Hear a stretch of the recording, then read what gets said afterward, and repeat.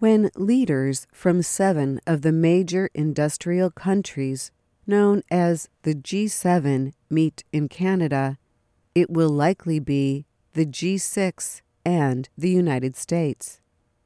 Canada's Finance Minister Bill Morneau says the focus of the meeting will be on trade, especially what he has called U.S. President Donald Trump's absurd tariffs. Canada, France, Germany, Italy, Japan, Britain, and the U.S. make up the Group of 7. The group meets yearly to discuss issues like the international economy and security. Last week, Trump announced the U.S. would put tariffs on steel and aluminum imports from Canada, Mexico, and the European Union. Trump called the tariffs part of fair and reciprocal trade. But Morneau says he expects the G7 will continue to try to pressure the U.S. to reconsider. Trump has recently angered other G7 leaders over other issues, too. Last month, he withdrew the U.S. from a deal to monitor Iran's nuclear activities, and his efforts to improve ties between the U.S. and North Korea risk pushing Japan aside. French Finance Minister Bruno Le Maire spoke to reporters on Friday before meeting with other G7 finance officials. What this G7 is going to show is that the United States are alone against everyone, and especially alone against their allies, he said.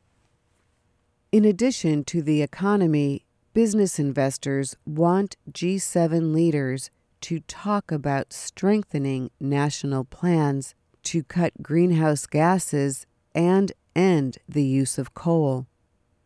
However, Trump has resisted these efforts before. He does not believe that severe weather changes are the result of human activities, and he wants to support and grow the U.S. fossil fuel industry. Canadian Prime Minister Justin Trudeau is hosting this week's G7 Leaders Summit in the Quebec town of La Melbaye. He played down talk of division at the meeting.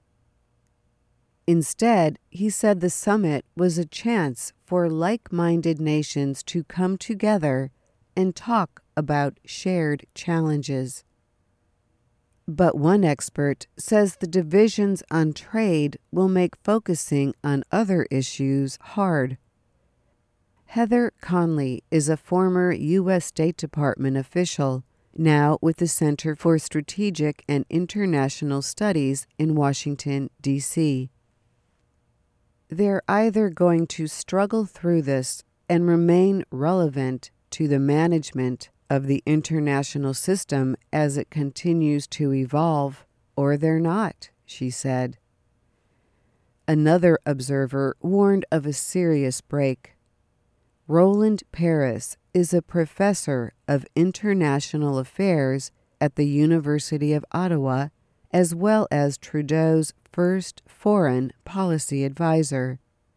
He said leaders could make light of their differences, or, he added, there is the real possibility of a more open rupture. But Trump economic advisor Larry Kudlow suggested the stakes were much lower. He said the tensions over trade were more like a family quarrel, and that leaders could overcome their differences. The meeting will be held June 8th and 9th in La Melbaye, Quebec, Canada. I'm Dorothy Gundy.